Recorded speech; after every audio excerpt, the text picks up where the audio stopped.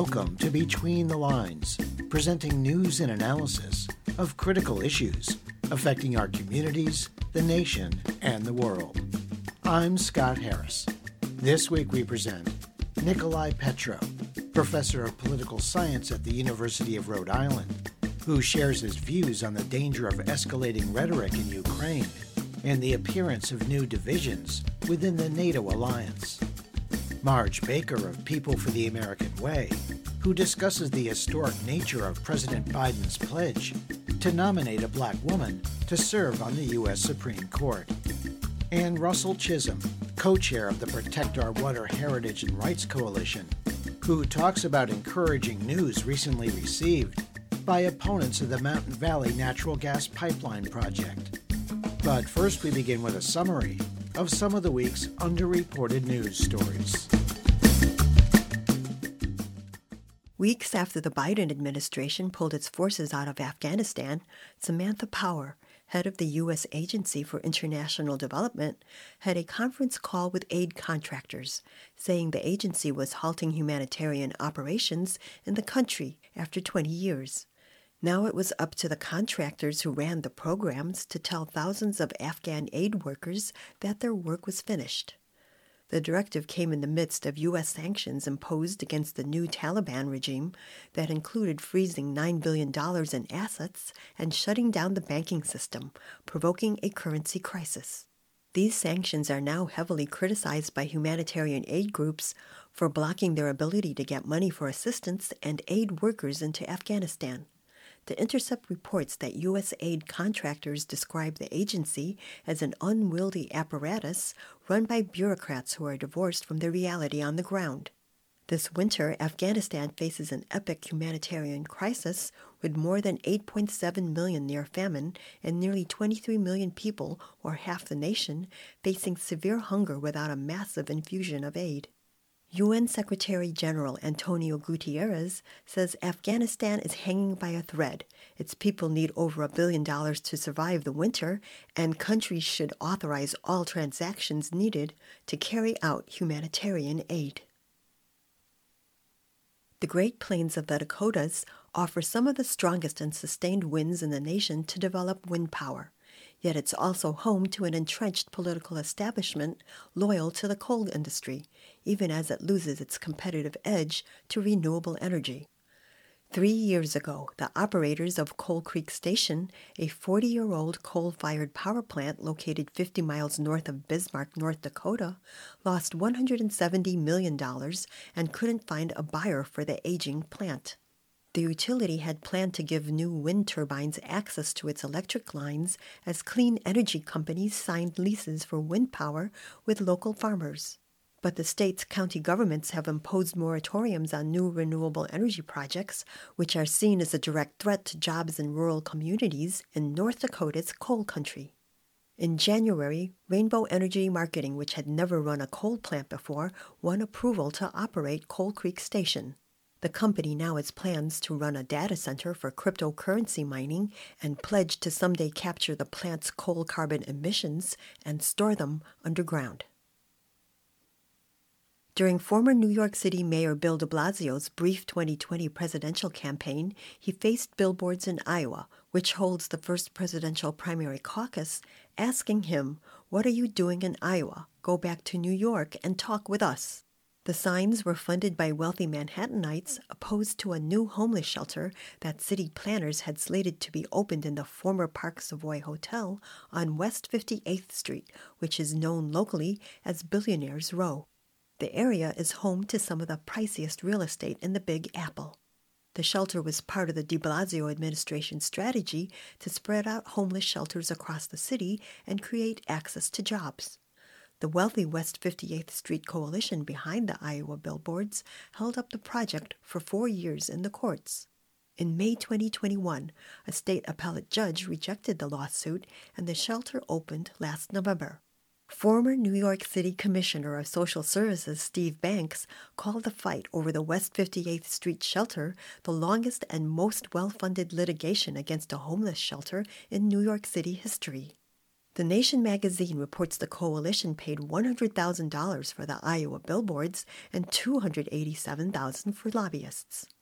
It's estimated that over 45,000 people live in New York City shelters, including 17,000 single adults and 15,000 children. This week's news summary was compiled by Bob Nixon. For Between the Lines, I'm Anna Manzo.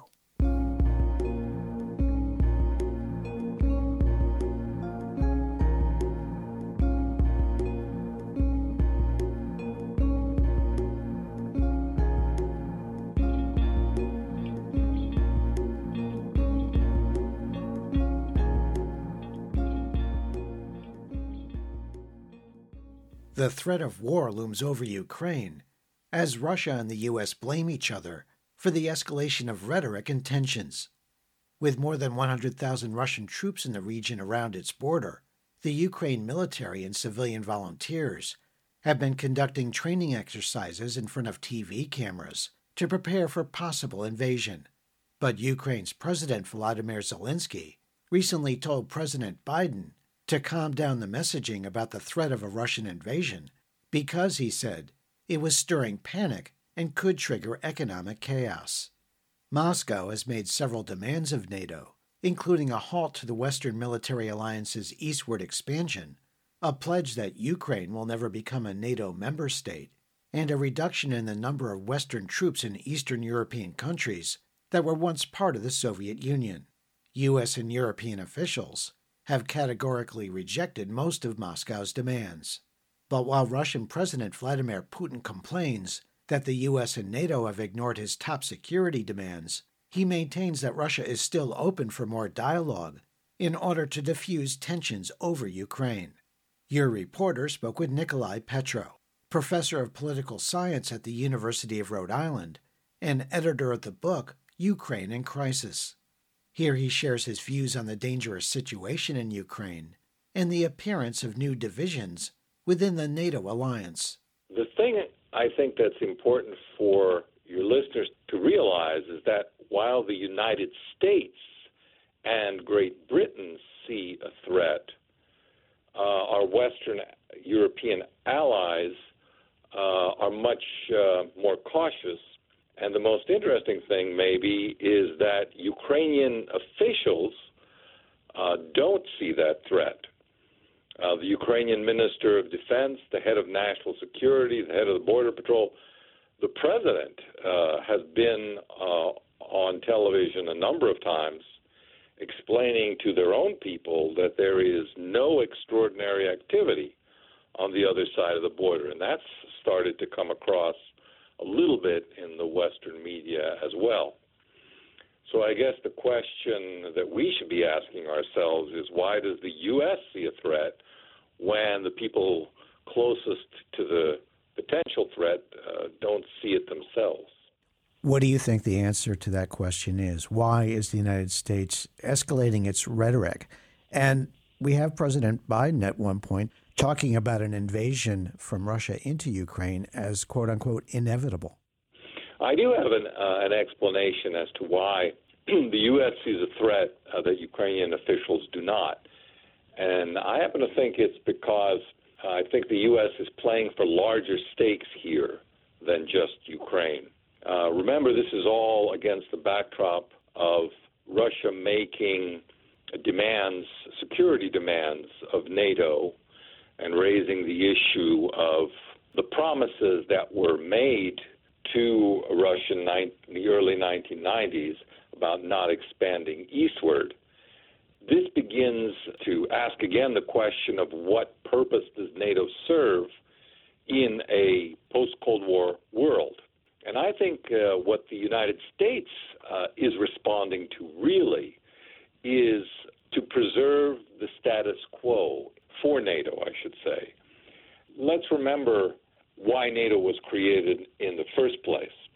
It was created, as its first Secretary General put it, to, quote, keep the Americans in, the Germans down, and the Russians out. And that's pretty much continued to be its mission even after the Cold War ended. And so I think that's what the United States wants to preserve because it allows it to keep a foothold in Europe. That's something that is problematic for Russia because it has resulted, that formulation, in Russia being permanently excluded from contributing to European security and deriving the benefits of European security for itself. The problem that we now have, and this has been pointed out by Ukraine's president, is that this rhetoric of war is actually destabilizing Ukraine. President Zelensky of Ukraine has had to go on television twice to tell his population not to panic. And that's because investors are leaving the country. The national currency has devalued 10%. Utilities and gasoline are skyrocketing. And the U.S., as you know, just added fuel to the fire by withdrawing the families of diplomatic personnel. This could go south very quickly for the United States because there are two long-term consequences of this kind of escalation for the United States. One is that it could exacerbate tensions within NATO. Already, the Germans and the French are trying to hew a different line from the United States and Great Britain. Secondly, there could be a backlash against the United States and NATO in Ukraine itself, against the West generally. And that's because something that a lot of people don't talk about. It's not just that Ukraine is choosing between East and West. There's a third option, and that's neutrality. And that's something that, you know, in this kind of situation of perpetual conflict becomes more and more attractive. That was Nikolai Petro, professor of political science at the University of Rhode Island. Find a link to Professor Petro's recent commentary on Ukraine and related articles by visiting our Between the Lines website at btlonline.org. With the retirement of U.S. Supreme Court Justice Stephen Breyer, President Biden will be nominating a new justice.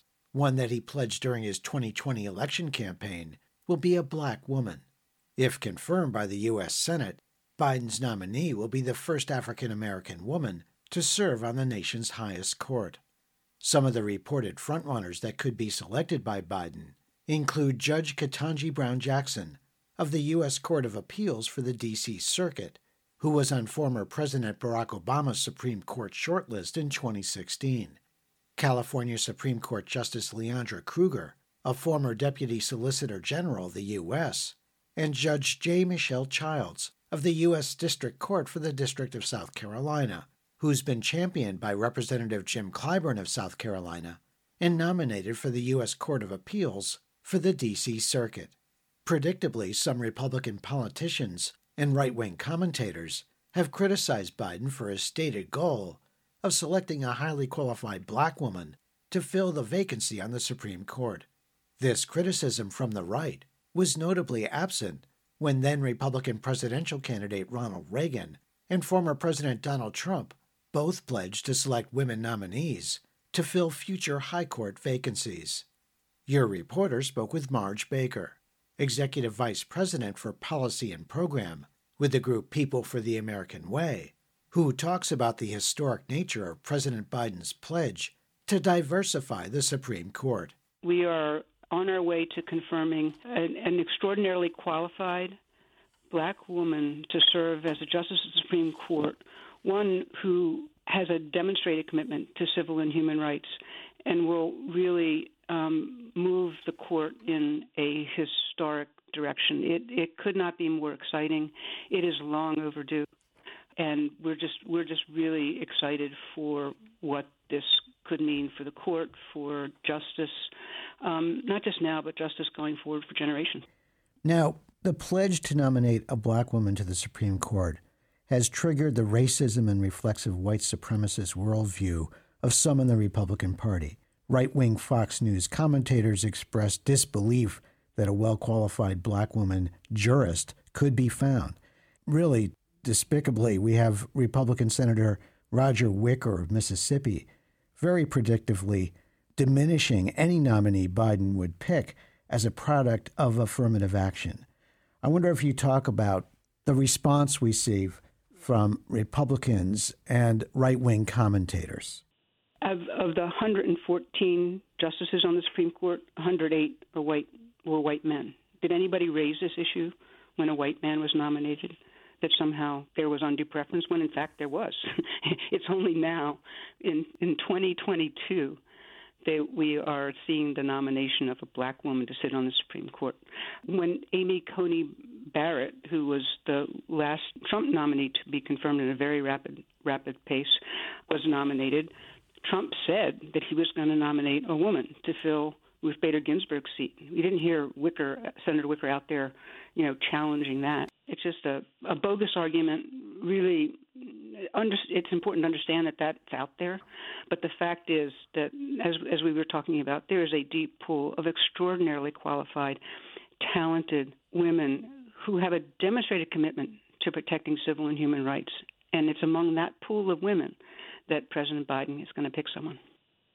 I did want to ask you about what we can expect during a nomination hearing in the U.S. Senate. Can we expect the Democrats to be united, given all the problems we've seen in the Build Back Better bill and the voting rights bill that failed, both of them? And, of course, is it also equally predictable that we're going to see Republicans in solid opposition, with maybe a few exceptions?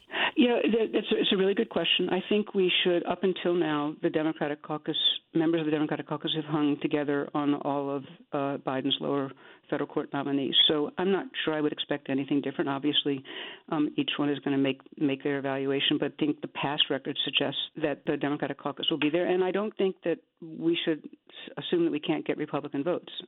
I should say I'm hopeful.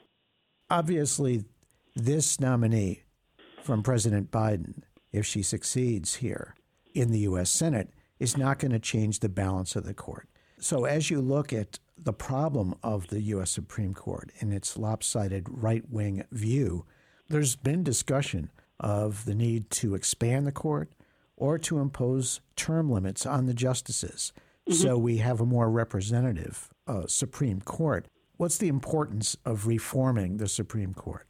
I think that is important, but I think we have to walk and chew gum at the same time. The walking piece is we need this confirmation, and we need this seat on the Supreme Court that is being vacated by Justice Breyer to be filled by a younger, progressive woman, and the fact that this will be the first black woman on the court is extremely important. And I think part of that is we have to stop the bleeding. So we have to make sure that this seat is filled by a justice who really is committed and somebody who's demonstrated their commitment to civil and human rights and justice for all. So that's the first piece. Then I think we have to understand that whether it is rebalancing the current court, which will take a long time, or court reform, which also will take a long time, we have to keep building to creating a court that is there for all of us, not just for the powerful, not just for the wealthy. And that means, frankly, one piece of that is making sure that we continue to turn out at the polls to make sure that we have a president who will nominate such a nominee and a Senate that will confirm such a nominee going forward, because this is not going to be the first vacancy. There's going to be more and more and more, and we have to set ourselves up to make sure that we are filling existing vacancies as they occur with individuals who have that demonstrated commitment to protecting the rights of all of us. And then we look at reform, and we at my organization has supported both the idea of term limits and also the idea of expanding the court. It's something to pursue. But I think we can't take our eyes off of the immediate battle for this, to fill this vacancy and other vacancies that occur, as we're also striving for reform. That was Marge Baker, Executive Vice President for Policy and Program with the group People for the American Way. Learn more about the group's work to restore ideological balance and legitimacy to our nation's courts by visiting our Between the Lines website at btlonline.org.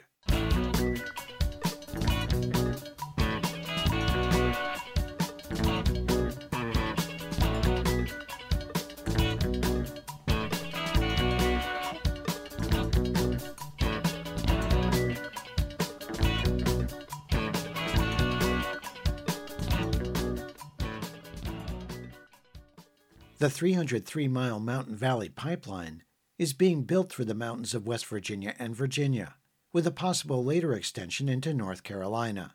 If completed, the pipeline would carry frack gas to markets in the Mid- and South Atlantic regions of the U.S. The project has been passionately opposed by local groups who've engaged in tree-sit protests along the route or blocked the route directly with nonviolent civil disobedience, as well as through multiple lawsuits. Opponents say the project has already contaminated water, created landslides, and poses threats of both air pollution and negative climate impacts. Frack gas, which is almost all methane, is a much more powerful greenhouse gas than carbon dioxide. Construction is well underway, but different state and federal agencies have denied key permits or withdrawn permits already granted. On January 25th, the Fourth U.S. Circuit Court of Appeals vacated approvals by the U.S. Forest Service and Federal Bureau of Land Management for the pipeline to cross 3.5 miles of the Jefferson National Forest in Virginia and West Virginia. Still, the project refuses to die, and the companies behind it, mainly Equitrans Midstream, say they expect it to be operational within the next 2 years, having been granted one 2-year extension from the Federal Energy Regulatory Commission. Between the Lines Melinda Tuhus spoke with Russell Chisholm, co-chair of the Protect Our Water Heritage and Rights, or POWER Coalition, and coordinator of Mountain Valley Watch, a group that monitors construction of the pipeline. Here he talks about the fight against the fossil fuel pipeline project and where the opposition campaign stands right now. They have certainly done a fair amount of damage. Thinking about the court ruling, most recent court ruling in the Fourth Circuit, where they've now been blocked from doing any additional work in the national forests. They did cut trees. They did clear and stage pipe in some areas of the national forest, particularly on Brush Mountain. Those are some of the ugliest scars. One of the measures that they sort of self-report to the Federal Energy Regulatory Commission is their completion to final restoration. And this is restoration, as is written into their certificate of public convenience and necessity, to a certain standard that we would not consider final restoration. But they apparently have, met that sort of benchmark for roughly over half of the entire project. What remains are some of the most difficult crossings, this proposal to bore under many of the streams and rivers, and then permits that were recently approved in Virginia and West Virginia to allow additional stream and wetland crossings under their 401 water quality permit. So it's segmented all along the route wherever they have not been able to cross those water bodies. But that type of construction involving bore pits, drilling rigs, and working very, very close to those streams, or as I mentioned, in some cases, in what would be people's groundwater or household water sources, is enough reason, I think, to stop it at this point, as it has dragged on this time, and let people get to the work of restoring the land and protecting those last remaining water bodies. Russell Chisholm, isn't it true that they're way behind their deadlines for finishing and way over budget as well?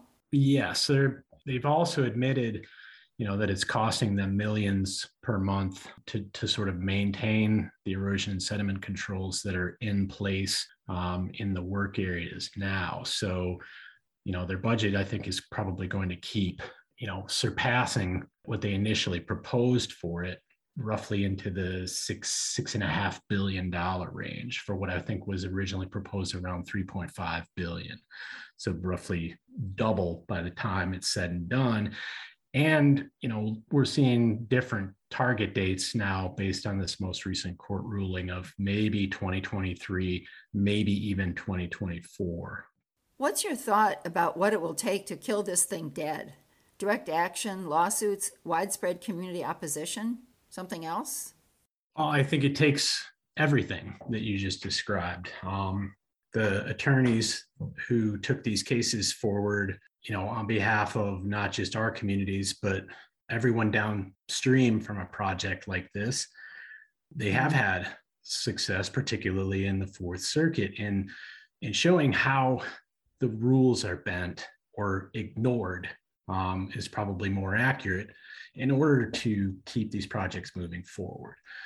For folks who have, resisted in other ways, put their bodies on the line, subjected themselves to the criminal justice system, in some cases with, I think, extremely inappropriate bails, or being held prior to trial for lengthy periods of time. Again, when there is a favorable court ruling, it vindicates folks who have been willing to resist in more direct ways like that. It's hard to find the exact formula for resisting any kind of project like this. But what I know is that we have to continue to build this coalition, not just on MVP, but on other projects around Virginia, West Virginia. We have to stop creating sacrifice zones to serve basically corporate interests, to serve profit. And we certainly need leadership from every level where we were promised leadership. The Biden administration, I think, has a role, if not the most important role at this point, to recognize what is happening with the climate and put a stop to additional expansion, through executive action, through declaring a climate emergency, through directing the agencies to apply those standards when they're reviewing permits for projects like MVP, and deliver on some of those campaign promises. That was Russell Chisholm, co-chair of the Protect Our Water, Heritage and Rights, or POWER Coalition. Learn more about the campaign to shut down the Mountain Valley Pipeline Project by visiting our Between the Lines website at btlonline.org.